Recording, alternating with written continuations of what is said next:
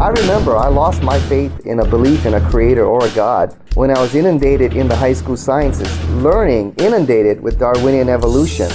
And I thought that Christians who believe in a God or in the Genesis account must be foolish or completely rejecting all the clear evidence that's around them.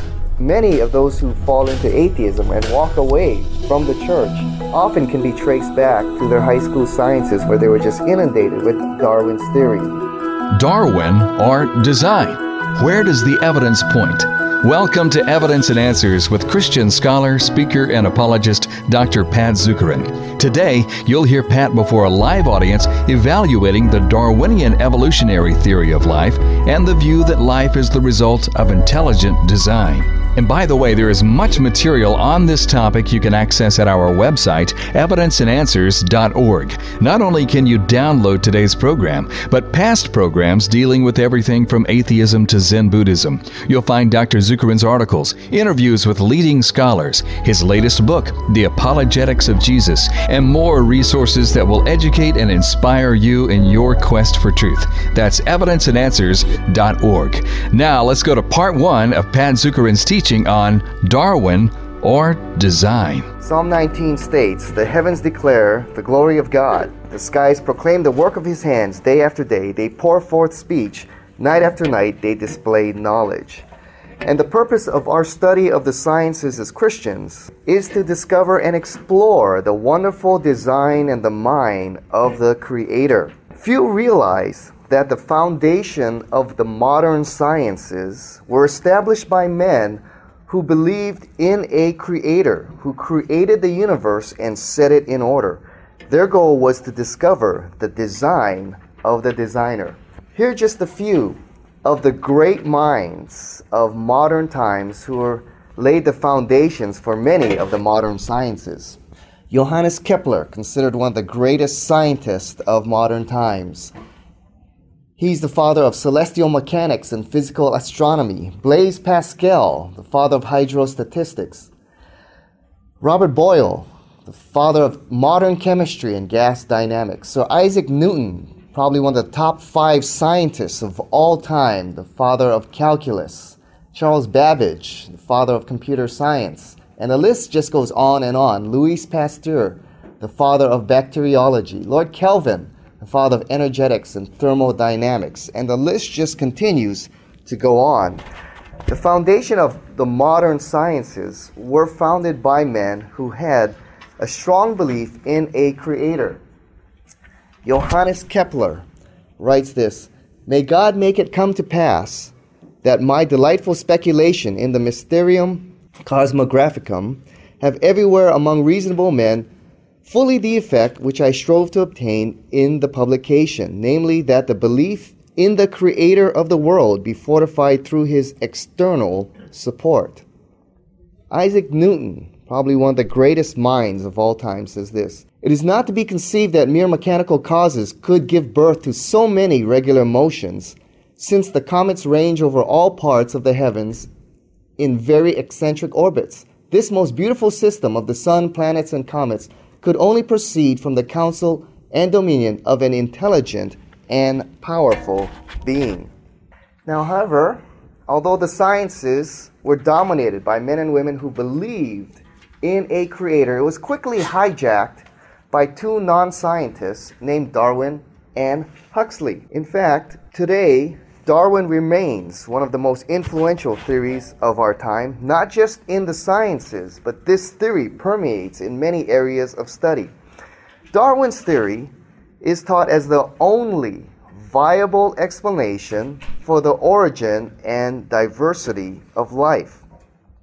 And those of you going into the sciences or who are in the sciences often find an underlying hostility to anyone who believes in a God or a creator or intelligent design. For this reason, it's important to understand this theory and how it impacts our faith and how we as Christians should respond intelligently to the challenge which Darwinism poses. Now, many Christians mistakenly believe they can believe in all aspects of Darwin's theory and hold consistently to their faith in God's Word, the Bible. Okay? However, this is a false premise. Let me explain why. Now, Darwin's theory is a comprehensive philosophy stating that all life can be explained by natural causes acting randomly. It's an explanation, a theory that attempts to explain the origin and the diversity of life without God. If God did not create the world, then the entire body of Christian belief then collapses.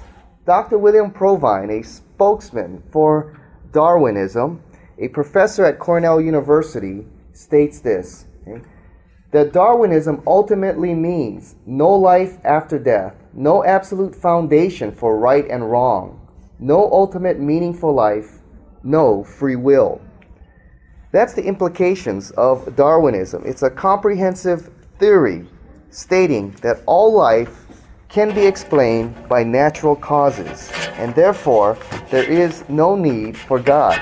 In fact, those who hold strictly to Darwinism are very antagonistic to the idea that a God or a creator exists. Richard Dawkins, Oxford University professor and biologist, and probably the chief spokesman for Darwinism, featured in the movie Expelled, which came out recently.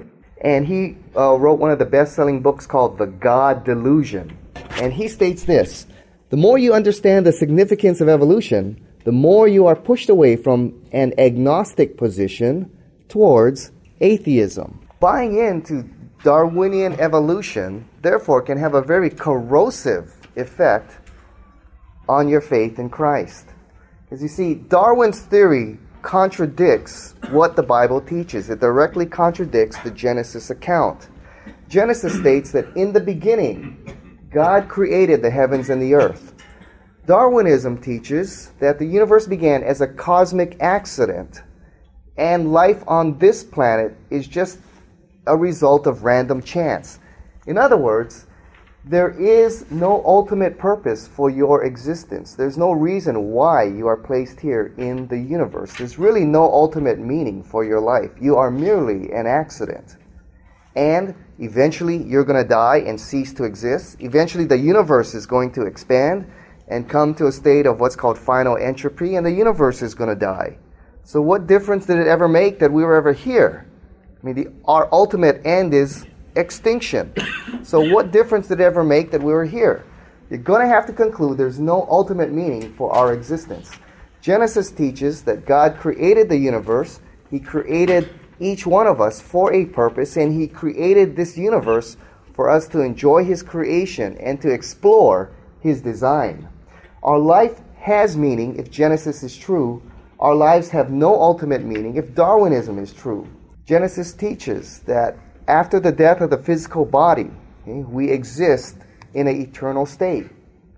Darwinism teaches the only thing we have to look forward to, the only certainty that we have, is our death, our extinction, the extinction of those we love, and the extinction of mankind, and eventually the universe. Now, one important thing to understand is that Darwin's theory remains a theory. Although in our high schools and universities it is taught as a fact, it remains a theory. And unfortunately, it's taught as the only viable explanation for the origin and diversity of life. However, Darwin's theory has failed to present a conclusive case for the origin and diversity of life. It remains a theory with several significant flaws, which makes it a theory in crisis. Now, in order to understand the flaws of Darwin's theory, we must first understand some key terms. First, evolution, microevolution, and macroevolution. These are three key terms you got to understand if you're going to understand Darwin's theory and the flaws and the significant flaws that are in his theory. First, evolution. Now, the problem here is that a vague definition is given, and many of these definitions are used interchangeably when we're talking about evolution, which confuses the issue. Often you'll hear the definition that evolution means change over time. That's a very imprecise, vague definition. If evolution means change over time, we're all evolutionists. There's nothing we disagree on. Of course things change over time. However, that's often the definition that you hear. Darwinian evolution, this is the definition. According to the National Association of Biology Teachers, the diversity of life on Earth is the outcome of evolution. An unsupervised, impersonal, unpredictable, and natural process of temporal descent with genetic modification that is affected by natural selection, chance, historical contingencies, and changing environments. Okay, in other words, evolution teaches that the origin and diversity of life is the result of random chance. It is an undirected, impersonal process. There is no supernatural creator or intelligence behind the universe or behind creation or behind our existence. This is all a product of natural, it's a natural process, a product of random chance. Evolution is the belief that undirected mechanistic processes can account for all the diverse and complex living organisms that exist. There is no long-range plan or purpose in the history of life. That is what we mean when we're talking about Darwinian evolution. It's not simply change over time. Darwinian evolution is teaching that the origin and diversity of life is the result of natural processes. It's a completely undirected, impersonal process that leaves out the possibility of an intelligent creator behind the universe, behind life, and behind our existence. George Gaylord Simpson, the architect of neo-Darwinism, states, "Man is the result of a purposeless and natural process that did not have him in mind." Jacques Monod states, "Man must understand that he is a mere accident." So that's one of the key things you must understand. When we're talking about evolution, we're not talking about simply change over time. That's what we're talking about, and the implications are quite significant. Second, you've got to understand that there's two kinds of evolution: microevolution and macroevolution. Now, the trouble is, these two are used interchangeably, and that's where a lot of the confusion takes place. Microevolution refers to minor variations that occur within a species over time. So, for example, the different types of dogs that are produced is a form of microevolution, a change within a species. The variety of birds that you have is a form of microevolution, change within a species. Macroevolution refers to the emergence of major innovations, such as the development of new structures, like wings, new organs, like lungs and body plans. It includes changes above the species level, creating a new phyla or class. Macroevolution, in the process of macroevolution, you must show that through the natural process, you can create a new species. You can create significantly new body parts. That a rat can evolve into a bat, can develop wings and develop into a bat. That a fish can move to an amphibian, and eventually to a land-roving reptile or lizard, and eventually into a mammal. You've got to be able to show that you can develop new significant structures and eventually go from one species to another. Now, we all agree microevolution takes place. We all agree on that. What Darwinian evolution has to show is that through the natural process, you can produce macroevolutionary changes. And the confusion is this: microevolutionary examples are used to demonstrate that macroevolutionary changes can occur. You get what I'm saying? They'll say macroevolutionary processes take place. Let me give you an example. The breeding of dogs. You see the many dogs that take place that can result from breeding. Therefore, Darwinian evolution must be true. Okay? Now you see what has happened? I've given you an example of microevolutionary change. There are many breeds of dogs, many different kinds of dogs, but they're still what? Dogs. I've used a microevolutionary example to demonstrate macroevolutionary process to be true. Okay? That's what you often see. So you got to get those three definitions very clear, because they're used interchangeably all the time. And that's where the confusion takes place. Microevolution is within a species. We all agree that that occurs.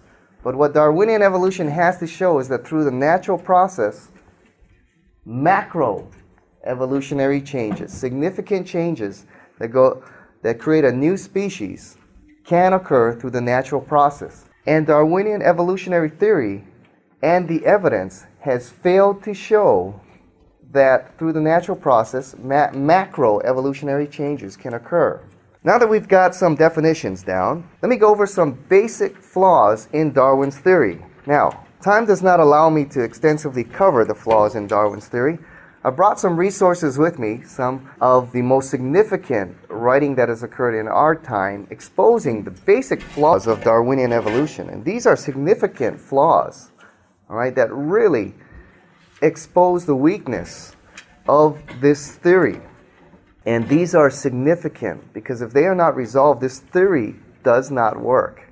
Now, I'm only going to cover two basic flaws of the theory. Number one, this is a very significant one. Darwinian evolution is missing the mechanism for change. What is the natural process that causes macroevolutionary change? Darwinian evolution teaches that it's natural selection and mutation. Okay, that's what we learn in high school and throughout college. However, natural selection and mutations do not cause macroevolutionary change. They do not. They have failed to show that they produce any kind of macroevolutionary change. Here's the example that we see in our high school and college textbooks all the time. Okay? Natural selection selects the best and the strongest of a species and allows it to survive. It does not change it. It preserves the strongest of a species. Okay, here's an example you always see, the peppered moth. And many of you know this example. Peppered moth, you see up there the white moth is camouflaged very well against the white bark of a tree. But the darker moth is not. Therefore, the darker moth is the one that was getting picked off by the birds because it could not camouflage itself in the tree. Now, according to this story, as the Industrial Revolution hit Europe, the soot got on the trees and the trees became darker. Therefore, the dark moth was able to camouflage itself, and the white moth now was exposed, and the birds picked off the white moth. Okay? There is natural selection producing evolutionary change. Correct? No. Whether it's the white moth that survives or the dark moth, it's still a moth. You haven't changed the species. You haven't created any significant new parts. Whether it's the white moth or the dark moth that survives, it's still a moth. And you haven't created anything new. No significant new body parts have been created. Natural selection is a mechanism that preserves a species. It does not change it. Okay? But this example, though flawed, is still used in high school and college textbooks all over the world. Number two, mutations. Mutations does not cause macroevolutionary change. Scientists understand that there is a limit which you can mess with the gene pool. Okay? There's a natural limit for biological change. Okay? For example, dog breeding. You can only breed dogs so far. Now, if dogs go back into the wild, the succeeding generations that are produced go back to its original wild form, the form of the wolf. Mutations are the vast majority of the time harmful. You're going to be hard-pressed to name a significant number of mutations that are beneficial. The vast majority are harmful. Okay? Now, here's the famous Drosophila fruit fly experiment that's still used as an example in textbooks all over the world. As you know this story, fruit flies were blasted with radiation, and as a result, the next generation of fruit fly came out some very interesting looking fruit flies. You had some with crumpled wings, some with very dark bodies, some with very short wings that were unable to fly, some with dark eyes, some that were blind. And as a result of these many flies, different kinds of flies as a result of mutations, we have Darwinian evolutionary change. Correct? No, incorrect. It's still a fly. It's still a fruit fly. You haven't changed anything. You haven't created a significantly new body part. You haven't created a new species. It's still a fruit fly. Here, Paul Grasset writes this: what is the use of their unceasing mutations? A swing to the right, a swing to the left, but no final evolutionary effect. Neonatologist and pediatrician, one of the most recognized in the world. He's won many, many awards, Dr. Reginald Sang from the University of Cincinnati. I spoke with him at a conference in Ohio, and he writes this: I've been a neonatologist pediatrician for over 30 years. I've seen hundreds of mutation-affected infants and read about thousands more in medical literature, and I've never seen a real live good mutation. In fact, the medical literature is full of reports showing how even a small one amino acid mistake, mutation in the phenomenally complex DNA can cause a profound problem. And those of you who are parents know, if the doctor comes up to you after the delivery of a baby and says, your child has a mutation, is that good news or bad news? It's always bad news. It's always bad news. Yet in the evolutionary cycle, we are taught that thousands of mutations have occurred in a species very quickly, and they were all very beneficial. Hey, that's opposite of what we have learned in the sciences and in our experience. So remember, we have to show that the natural processes can produce major changes, macroevolutionary changes, not microevolutionary changes. And unfortunately, Darwin's theory fails to produce a mechanism that can produce those kinds of changes. Then we have the fossil record. Now, what's missing in the fossil record is what we call transitional forms. For example, the rat eventually evolved into the bat. What we're missing is hundreds of transitional forms that show rats with extensions that eventually grow out into wings. We should have hundreds of those transitional forms. We don't. When you look in the fossil record, you have all the species in their full form. You have a full rat and a full bat. And the transitional forms here are missing. But then again, you have to think, if natural selection is your process of change, let's just take an example. A rat with wings about half the length it needs to be. What benefit does it give that rat? Think about it. How does it make it more able to survive? It's the wings at half length are too short for the rat to fly, yet they're too long for it to be mobile on the ground. Okay, how does natural selection allow that kind of rat to survive in the wild? How is that beneficial? Now, there are some who try to propose some kind of transitional form, but we're failing to find them in the fossil record. Here's one of the most famous, Archaeopteryx, considered the transitional form between the lizard and the bird. Many consider it a half bird, half lizard. Okay, it's a very interesting bird, but most paleontologists agree this is a bird. All right? But let's just say it is one of the transitional forms. Let's say it's the halfway point. Let's just give them that. Even if it is, you're still missing a whole bunch of transitional forms that go from here all the way to here, and then from here all the way to a full bird. You're still missing those transitional forms. And the point is this: we should have thousands of transitional forms. There should be thousands of them in the fossil record. The problem is, we don't have it. When you look at the fossil record, you find that the species are there in their full form, and they have not changed. And that's much closer to the Genesis account. In fact, Darwin thought what you would have is a tree of life, that you could be able to trace these transitional forms, and they would form this tree pattern leading back to the one-cell form of life. However, instead, what you have is something that puzzles evolutionists. You have what's called the Cambrian explosion. Okay, for nearly 4.5 billion years, there's very little life upon the earth. Suddenly, about 500 to 600 million years ago, boom, the earth explodes with life. All the phyla, all the species suddenly appear. Boom, the species suddenly appear. Well, we're out of time, so let's pick it up there next time on Evidence and Answers. Just a reminder that you can download today's program at our website, evidenceandanswers.org. You'll find resources on everything from atheism to Zen Buddhism. Not only will you educate yourself, but by purchasing our resources, you'll keep Evidence and Answers on the air and expanding around the world as we present and defend the claims of Jesus Christ and His life-changing power.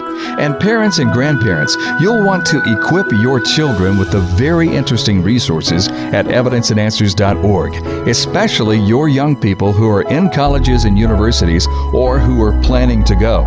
Send them strong and equipped with good information so that they may withstand the aggressive attack on their worldview. Thank you so much for your prayers and support for this vital ministry.